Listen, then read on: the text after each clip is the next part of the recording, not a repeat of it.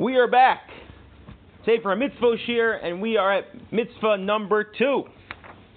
Mitzvah number 2. Today's mitzvah, as recorded in the Rambam, is the mitzvah of Yichud Hashem, the oneness of God. The command that we have to believe God is one, singular, echad. What does that mean? Let's go through that today. And obviously, what's going to be interesting is because in the previous weeks we've noted that there's always machlokes, always debate. So is someone really going to debate the fact that God is a multiplicity? There's more than one God? Maybe. Really? That seems to be heresy. So let's see what happens today. First, let's begin with the Rambam on top. The Rambam again is in Sefer Hamitzvos, which is the book where he counts all 613 mitzvos. Mitzvah number 2 is Hutzivoy shetzivanu b'emunas hayach yichud. The command we have to believe in the God's unity. V'ushanamin shepo mitzius v'sivos rishon echad. And that is, we believe that the power over existence and its first cause are one. As if to say that the world came into creation, and the thing that made the world come into creation and runs the world is all one singular unity, it's God. And we'll explain a little more what that means in a second. But suffice it to say that if you were a polytheist, or believed in avodah zarah, and idol worship, so you probably believe there are multiple gods, each one who is responsible for the various contradictory forces in the world. As in, there is something that one could argue makes sense. Fire and water contradict each other, so one will be one God and one will be from a different God. This was the common belief back then. And V'hu Omer Yisala, and this is the source for the. This is what we're essentially we're saying when we say the pasuk twice a day. Shema Yisrael Hashem Elokeinu Hashem Echad. Hear, O Israel, the Lord is one. Which, by the way, the Shulchan Aruch and the Mishnah Berurah point out, when we say that pasuk, we're supposed to have this in mind, that God is one. Not just read it, but that's part of what we're doing. And it goes beyond it. And in many Midrashic texts, you will find them saying, on the condition that they unify my name, on the condition that they unify me. And many like this. Again, this is something that constantly comes up.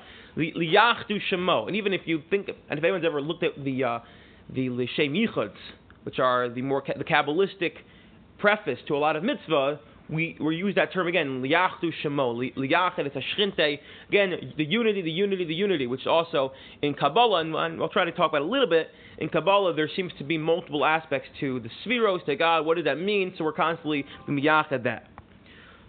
There was someone who wrote a book who wanted to argue that clearly there is room in Judaism to believe there's multiple parts of God as you see in Kabbalah, but I think that's Amaratzos. I didn't understand what the Kabbalah is doing. In fact, my Professor Dauber from Revel, he just wrote a book. I believe it was just published.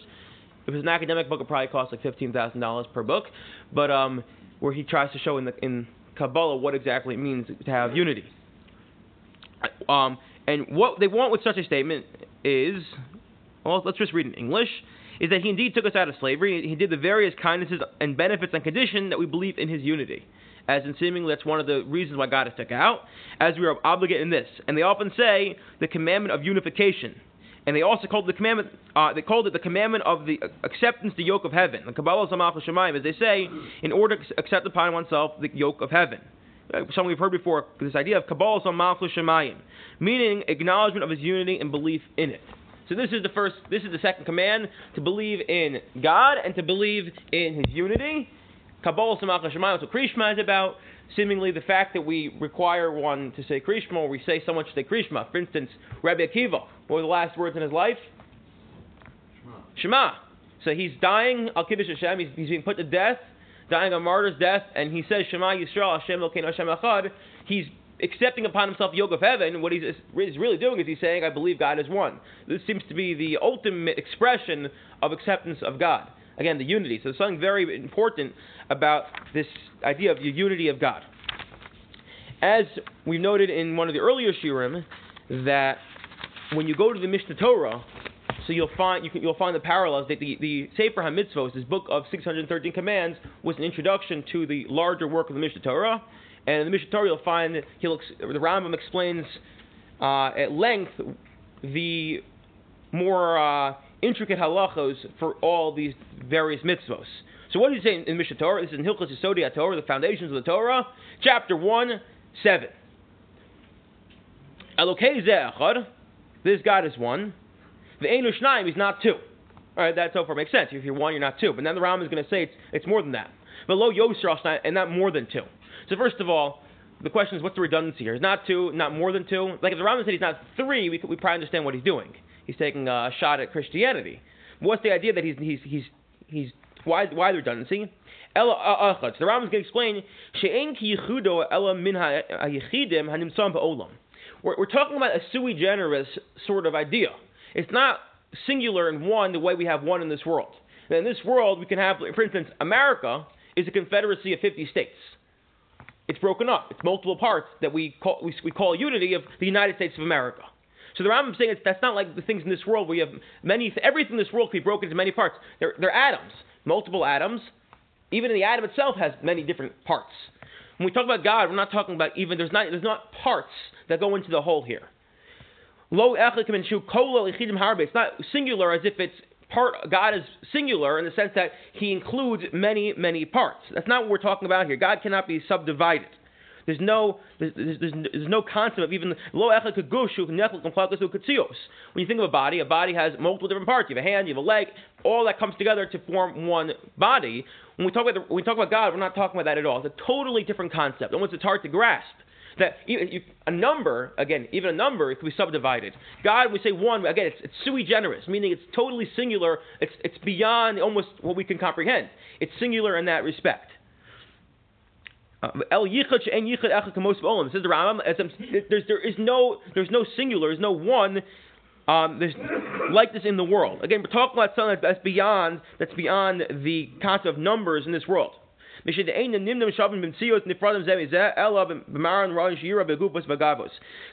in this world, says the Rambam, is made up of parts. And this is why it's very important to say it this way.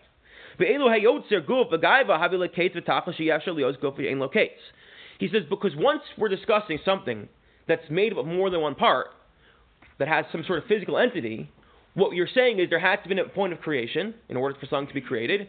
There has to be some sort of body. But we're talking about God, which is another principle, is God has no body. God has no beginning. So then then we're not talking about parts. Well, again, his proof is, or his point is, once you're talking about something that's created, even the smallest thing, or once you're talking about something that has multiple parts, there has to be a point of creation, a point where it didn't exist, and the point where it existed, and now this is where it starts from. What we're saying when God is echad, unified, there's no comparison to this world because God doesn't have a body. There's no starting point. And that's why there's no multiple parts to it. There's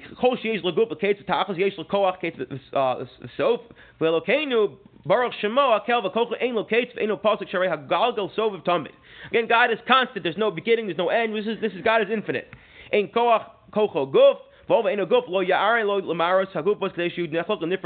once there's no body, there's no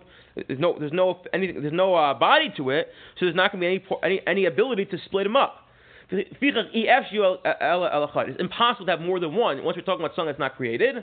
And this is important. And this concept is this knowledge is a mitzvah aseh shenemar Shema Yisrael Hashem Elokeinu Hashem Echad. That's what the Rambam says. Out of this, I think, comes some very interesting ideas. Number one is, this is actually the source for one of the oldest questions in the book, and that is the concept of how can there be free will if God knows the future?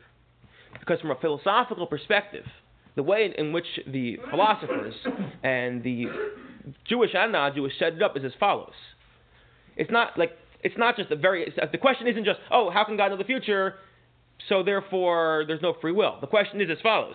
If we assume God is all-knowing and all-powerful and knows the future, so then how do we have freedom because God knew what I was going to do? So there's a very easy way to get out of it and say perhaps God didn't know the future, and once we do it, then God knows. But what we're implying then is that there's a deficiency in God. God then has to know something. In order for God to know something, that means God isn't whole, and it also means that now there's knowledge itself is splitting God into more than one part. You're putting God in time then, which limits him. If you're putting God in time, but even if you want to make an argument that God in a way is not limited, it can do that. The fact that God didn't know something and now externally knowledge comes into him, whatever that means that there's now more than one part to God. That knowledge itself implies there's a multiplicity already here. So once you believe in God cannot learn anything or know anything, because again, not only does it take away from God being all perfect, but also that implies that God has more than one part. So now the question arises. So clearly God has to know the future, otherwise you're implying God is not one. I never quite understood that question. If God knows the future, that precludes free will. And to me, that doesn't necessarily follow. I mean, it's just a kind of a simple example. If I say to you, do you want $1 million or a glass of poison? My prediction would be you would choose $1 million.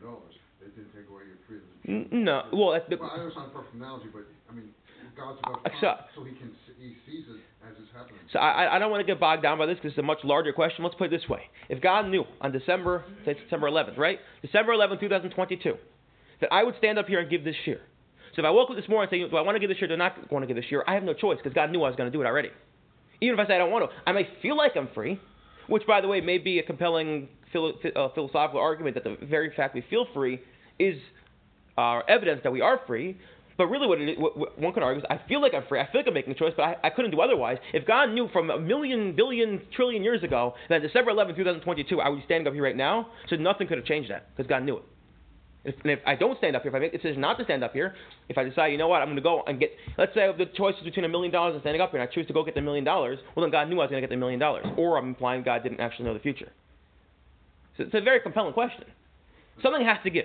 This is a big debate in the philosophy called the compatibilist, the determinist, whether something's going to give.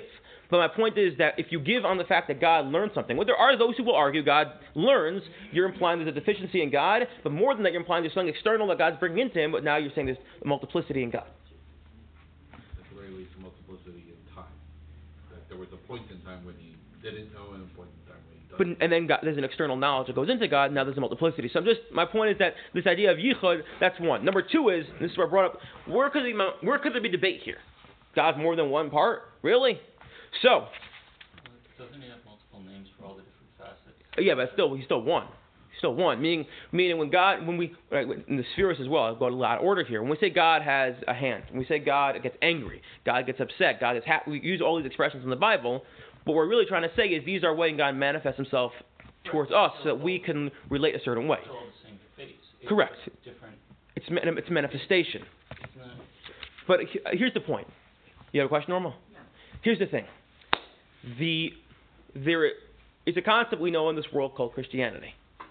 Right. I'm not going to take questions on this point, not because I don't want to, but because this is way beyond the topic we're going to deal with. I just want to make a point. There is a big debate among the commentators if Christianity is considered avodah zarah. Is it idol worship? Now you'd say, what do you mean? Christianity, again, part of the reason why this is complex is because even within Christianity, there's a lot of debate about what's going on there. They're the firmer people, the less firm people, the people take it literally and not literally. But let's just take it for argument's sake that Christianity is God, His Son, and the Holy Spirit. A Godhead, a Trinity. The question is as follows. For a Jew to believe that certainly it's heresy, and it may even be avodah zarah. But is it avodah zarah? Is it considered idol worship for a Christian to believe such a thing? Because after all, although you're believing there's a multiplicity in the Godhead, you're also believing in one God. One God who seemingly is above the other two. So this is a big debate. In fact, Tosfos points out, quoting Rabbeinu Tam, that there was a big problem in the Middle Ages where Jews could not enter into partnerships with non-Jews. Because what you're going to force them to do eventually is you get into some sort of debate, you get into some sort of disagreement, you go to court, and you're going to cause them to swear upon their God, which is an avodah zarah, which is idol worship, and it's actually the prohibition of lifnei iver, of placing a stumbling block in front of a blind person, which we know doesn't literally mean putting them in front of a blind person, but it means causing them to sin. You're going to cause them to sin. So in order to prevent this, there's a lot of discussion whether you're allowed to enter into partnership with a non-Jew, idol worshiper. So Rabbeinu Tam comes along and says it's not a problem with Christians. Why not? He said because there's a concept called shituf. If you believe in God, but in partnership with someone else, assuming that partnership it's a hierarchical partnership, Rabbeinu Tam seems to be of the opinion it's not avodah zarah. There's a lot of debate on this subject. There are those who want to read the Rambam, however, that as follows. That the Rambam, there are two psukim you can quote. There are two verses you can source this in. Verse number, if you look, I didn't bring it to you, but the Rambam says in the previous halacha Mishnah Torah, believing in one God, it's a positive command. We discussed last week. Having a munah, having faith, is a positive command of Ani Hashem Lokech, I'm Hashem your God. and anyone who comes and thinks otherwise, there's an additional God beyond our God, over belosa say is in violation of a negative precept. Shenemar lo you should not have another God. The kofar beikar and is a heretic. Because obviously you can imagine everything is contingent upon the belief that there is God. Good. That's the first halacha. Now look at the halacha we just read. Look at this one. This God is one. He starts going through everything. He's one. He can't be divided, and 1 plus 1 doesn't equal 2 when it comes to God, etc., etc. As we know, because the mitzvah I say is Shema Yisrael Hashem Elokeinu Hashem Echad. A different pasuk. One's Shema and one's Lo Yelecha. There shouldn't be another God. So those who want to point out, make an argument that the mitzvah to believe in God, that's universal. Shev mitzvah Noach, even the 7 Noahide laws, even non-Jews are commanded to believe in God. However, what does the Rambam do? He then moves on to a different paragraph and quotes a different pasuk to believe in the unity of God. That's Shema Yisrael. That's not directed towards non-Jews. That's directed to Jews. So those who want to argue as follows: everyone has to believe in God. But if you believe in God, and you also happen to believe in a lower God, if you will, the Trinity, and again, I'm not going to get involved in how exactly that plays out, that's a command only directed towards Jews. For Jews, and that's coming as I said, I don't want to take questions on this. It's coming afterwards. It's coming as an aseh. It's a positive command. A positive command is to believe in one God, a unified God. Shema Yisrael, Hashem Elokeinu Hashem Echad. So us Jews, we're bound by believing in one God. For a non-Jew, again, it's false. It's not true. We know it's not true. We believe in one God. That's what we believe in. But if they have this mistaken belief that there is a God, there's a Godhead, maybe they are not bound to believe Hashem Echad, as it's not a command that they have to believe. It's only an aseh, a positive command towards us Jews, and therefore that would mean it's not avodah zarah. It's not considered idol worship to believe in God that also happens to have other parts. You follow? I'll take a question at the end. Yes? So I think it's an interesting debate. There are those who totally blows out of the water and think, what are you talking about? How can it be? God is God. End of story. In fact, I saw it last night, Ray Bleich from YU. He even says if you look at the way the Rambam formulates the second of the Yud Gimel Ikarim, the second of the 13 fundamentals of belief, it's clear he rejects this. I just looked it up now beforehand. I'm not really sure his read. But it's an interesting concept. Just quickly, that perhaps one can make an argument that non-Jews are allowed to, again, it's a mistaken belief. We believe universally Hashem is one, Echad, but a non-Jew can believe in there is some sort of shita, some sort of division, if you will, in the Godhead. And what that allows us to say is, therefore, Christianity is not avodah zarah. Christianity is not idol worship, which then opens up the door for a lot of leniencies in terms of how we deal with non-Jews in various areas, perhaps even going into a church, going into business partnerships, etc. So this is the beginning of that big halachic debate, and it stems from this halacha.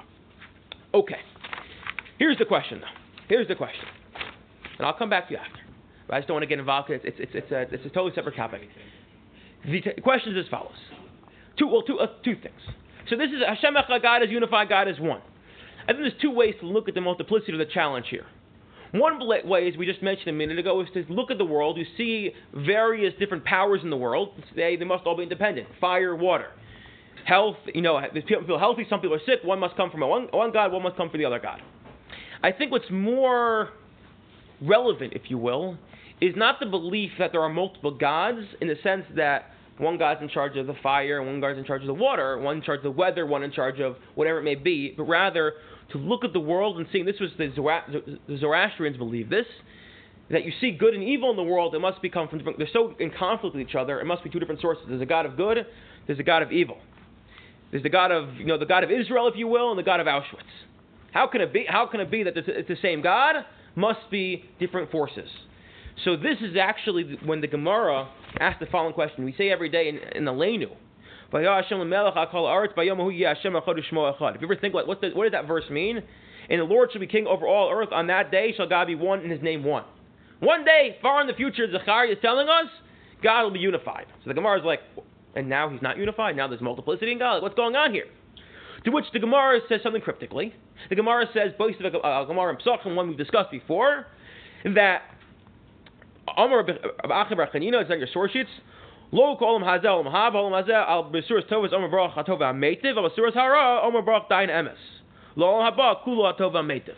That this world is not like the future world. In this world, when we hear good tidings, we say hatov ha'meitiv, God is good. When we hear bad tidings, we say baruch dayin emes, God is just. Whereas in the future, we're going to say God is all good. Meaning to say as follows, that in the future we will recognize, ultimately, and this is the answer to the problem of evil, to some extent, in the future we'll recognize that whatever happens in this world, and we'll see clearly everything that happens in this world, why it happened and why it's ultimately good. Whereas in this world, the way when we see evil, and Rabbi Soloveitchik writes about this extensively, we as human beings relate to evil as evil. It's undeniable, says the Rav, there's evil in this world. Yes, philosophically we know everything that happens in this world is for the good, but when we approach evil as human beings, we see it as evil and nothing other than evil. But we know at some point in the future, the analogy where Soloveitchik brings down Kol Dodi Dofik in his work, I don't know what they call it in English, I think I have it over here, Fate and Destiny. Soloveitchik writes in his work, he says, imagine you have a beautiful tapestry, and you look at it from the other side. Anyone here ever needlepoint? Or see the back of a needlepoint? The back of a needlepoint, what does it look like? It's a mess. That's this world, says the Rav. You flip it over, that's the next world. You see how all those little knots and things that looked like they were gross and didn't belong there, it looks beautiful. Says the Gemara, that's what we're talking about here. In this world, it seems like there's a multiplicity. There's the God of Daina Emes, there's the God of Besuras Tovos, of Tova Meitiv. In the future, when all of history is laid out in front of us, and we have the clear vision, we see the front of the tapestry, then we'll see, the same God who said Besuras Tovos is the same one who said Besuras Ros. The same God who said good things is the same God who caused bad things. So again, it looks in this world like there's a multiplicity when it comes to evil, when it comes to the evil here. In fact, I heard from Rav Lopiansky, he said that we say in Mizmor LaDavid, we say Shivtecha Ubishamtecha. Shivtecha is, and we say, I fear no harm for you. I fear no harm for you're with me. In the valley of shadow of death, again, this is talking again, this idea of this pain and suffering. We say, Shivtecha Ubishamtecha Heina Yinachamuni. Your rod and your staff will comfort me. So what's the difference between a rod and a staff? A rod you often used to prod an animal. You hit it to get it to move. You spare the rod, you hit the child. A staff you use to support oneself. He said it's the same idea. That both will comfort me, both the rod, which seems to inflict pain, and the staff, which seem to support one, but ultimately we know what's the point you're inflicting pain on the animal, or the child, not actual corporal punishment. It's all about education. It's all about trying to bring the person to the same place of support, of edifying them, of making them a better person. Hemi Nachamuni, ultimately then will notice how it comforts me. That sounds like it's contradictory. In terms of, let's say someone is sick, and we're making a call, it's a good thing that they're sick, and we're going to come to understand, and why do anything? Why go to a doctor? No, so I preface with the Rav, Soloveitchik says, when we encounter evil in this world, we see it as pure evil. That's what we see it as evil. He points out, this is taking us far beyond another tangent, which I'm in breath probably have a question on, but the Rav Soloveitchik points out there's a constant tension, therefore, between the agadata, as in the metaphysical, and the halacha. He says, if you really truly believe, which we do, that everything in this world happens for the good, how? We have no idea. Rav Soloveitchik goes so far as to say we don't even want to know often why. It diminishes the suffering and pain. And it's insulting to those who go through suffering and pain to say, I can come up with a reason. But we do have to believe, ultimately everything happens for a good reason. Why? I don't know, and the Rabbi Soloveitchik says, I don't care. Rabbi Soloveitchik famously said, I don't care why the Holocaust happened, I want to know, now what do I do with it? Why? Because I don't know and I can't do anything with it, it's going to diminish it, it's not a question I can even get involved in. But we encounter evil, there's evil. But if I really believe, says Rabbi Soloveitchik, that the reason that everything happens is for a reason, so if I encounter someone who's sick, I should say, you know why you're sick? Because, there's a good reason for it. Because that's in tension, direct tension and conflict with a mitzvah to mevaker cholim, to visit the sick. You encounter someone who is I think sick's the best analogy. Again, someone's sick, he's looking and saying you should be sick, but halacha demands of us to heal them. So halacha is working in this world. It's demanding of us to react and say we have comfort, we're comforting the mourners, we're healing the sick, etc. Even though in back of our minds we do know there's a concept of ultimately everything has a good reason. So the tension's there. I'm not denying the tension, but we live in this world, and halacha is directed to us in this world, where it's not where we react based on what the halacha tells us. That make sense? One more thought on this idea of unity. Any questions? If it's on the sheet, I'm not taking it. Okay, I'll take it after then. Says the Rambam as follows. And I think for a lot of us, this idea of Yichud Hashem, God being unified, it's very philosophical. It's philosophical. It's okay, I know it. Maybe when I say Shema, I think of it. But is there a way we can try to make it a little bit more relatable? So I was thinking as follows. On a practical level, for us, what we could take out of this is the idea that underlying everything in our life should be a certain unity. It all comes back and revolves around the same point, and that is Hashem and Torah. That if you think about it for a moment, every decision in our life can ultimately revolve around this point of Hashem. Asking ourselves constantly, what does Hashem want from me at this moment? The Rambam writes in Hilchos Deos, he says as follows, and this is found, I believe, in your source sheet. This should be the last source. He's talking about first about someone who has to accustom himself to live by the rules of medicine, to live a proper life, and why it's important to be healthy and to eat healthy and to sleep, etc. He says, for it is impossible to understand and become knowledgeable in wisdoms when one is starving or sick, or when one's limbs pain him, etc. And then he says as follows, thus whoever walks in such ways all his days will be serving Hashem constantly. If someone lives, and he's talking about living healthy and eating healthy and exercising, and he will be serving Hashem constantly. Even in the midst of his business dealings, even during intercourse, for his intent in all matters is to fulfill his needs so that his body to be whole to serve God. That you can live your life where everything ultimately is revolving around the concept of, this is going to help me serve Hashem. Even when he sleeps, if he retires with the intention that his mind and body rest, lest he take ill and be unable to serve God because he is sick, then his sleep is service to the omnipresent. Blessed be he. Now this is not some Hasidic rabbi talking. This is the Rambam. The Rambam. We know the Rambam. For on this matter, our sages have directed and said, and all your deeds should be for the sake of heaven. And this is what Solomon declared in his wisdom, know him in all your ways, and he will straighten your paths. That if you can live life with this idea that undergirding everything is this idea of the unity of, it's all for Hashem, so then everything in life can be used as a path to serve Hashem. In fact, I'll take this two different directions on this. Right, Rav Aaron Lichtenstein, this pasuk, I believe, really was the motif of his life. Rav Aaron Lichtenstein had a PhD from Harvard, I've quoted many times, and he also was a tremendous Rosh Hashiva, tremendous Talmid Chacham.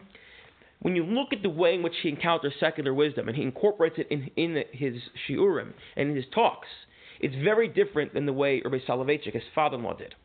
Rabbi Soloveitchik, again, PhD, we've discussed in the Thursday share, PhD from University of Berlin, philosopher.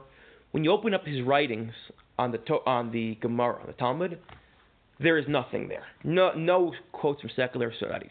No secular wisdom. In fact, my grandfather remembers he was in Rabbi Soloveitchik's shir once, and Rabbi Soloveitchik said something, and Rabbi Lichtenstein goes, oh, Rebbe, Tati, whatever he called his father-in-law, this reminds you of a certain sonnet. To which my grandfather said, Rabbi Soloveitchik turned to Rabbi Lichtenstein and said, I don't need whoever sonnet it is to give me insight into the Gemara. Again, he beyond appreciated. He had a PhD, and he incorporates it. He talks in philosophical jargon, but ultimately there was a certain tension, always for him, between these two disciplines, or Torah and the secular wisdom. For Rav Aaron Lichtenstein, it's seamless, because he really epitomizes the idea of B'chol Derech Dehu, and the idea that in all your ways know God means that anything can be used as a vehicle to knowing God, to serving God. And again, it's not that Rabbi Soloveitchik rejected it, he didn't interpret it that way. For Rav Lichtenstein, it really meant that you're reading his essays in Halacha, and he'd quote Milton. He loved Milton, I believe. I think his dissertation was on Milton. And he'd quote these sonnets, because again, for him, B'chol Derech Dehu, that if you really believe undergirding everything is Hashem, and it's all about getting back to Hashem, so then ultimately anything can be used as a service for God. And lastly, I think this also explains something from this past week's parsha. We just read yesterday. Jonathan just read yesterday. We read along that Yaakov goes back for the Pachim Katanim, the little vessels. What's going on? What's going on with this story? He's going back with Pachim Katanim. So the Gemara in Chulin tells us that when it comes to a tzaddik, chavivin, their money, mamona, the money of a tzaddik is more precious to them than their life. which is a startling statement for anyone, especially a tzaddik, a righteous person like Yaakov. It reminds me, there's an old Jack Benny quote, where someone comes up to him and says, a mugger comes up to him and goes, your money or your life? There's a pause for a second. And the mugger goes, no, and he goes, I'm thinking. So, for those under the age of 30, Jack Benny was a comedian, Jewish. What's going on here? What's going on here? Chaviva and Mamona. So perhaps one could say this. I heard from Rabbi Daniel Feldman last week, quoting Rav Goldvicht or Shiva Karen B'Yavna, that if you recognize that everything in your life, and you really believe it, is there to help you serve God. So then, even the little things are a way of you serving God. And it's not, obviously, you have to actually believe it. It's not this. If you just pay lip service to this, then it's chaviva mamona, you have a problem if your money really matters more to you. But if you really are someone who's in tune and in sync with everything in this world, like a tzaddik like Yaakov, so then you look at your money and you view it as a way in which it's there to serve God, and therefore you really care about it. And what's the litmus test for this? So this comes to, says Rav Goldvicht, a contradiction we often have in Chazal. On the one hand, we've been discussing this idea that the physical in this world can all be used to serve God, and it should be used as a vehicle to serve God. On the other hand, we read in Pirkei Avos, how does one become a Talmid Chacham, a Torah scholar? Pas b'melech tochal. Just eat bread, sleep on the floor, drink water, and if you live the bare minimum, you can focus on learning and the more spiritual matters. So Ray Goldvicht from Karen V'Yavna asked, well, what is it? Is it everything can be used to serve God, or the minimalist, pas b'melech tochal? And he answers, that's how you know whether you're a real tzaddik. Yes, everything can use to be served God. But if you're in a situation where all you have is pas b'melech tochal, you only have the bare minimum, that shouldn't preclude you from serving God. It shouldn't be, as we mentioned in the Thursday shir this week, where Yaakov was sleeping on the hard floors in Bethel. There too, he recognized as an immigrant in a new country with nothing, you could still bring God into it as well. You could still be a religious Jew.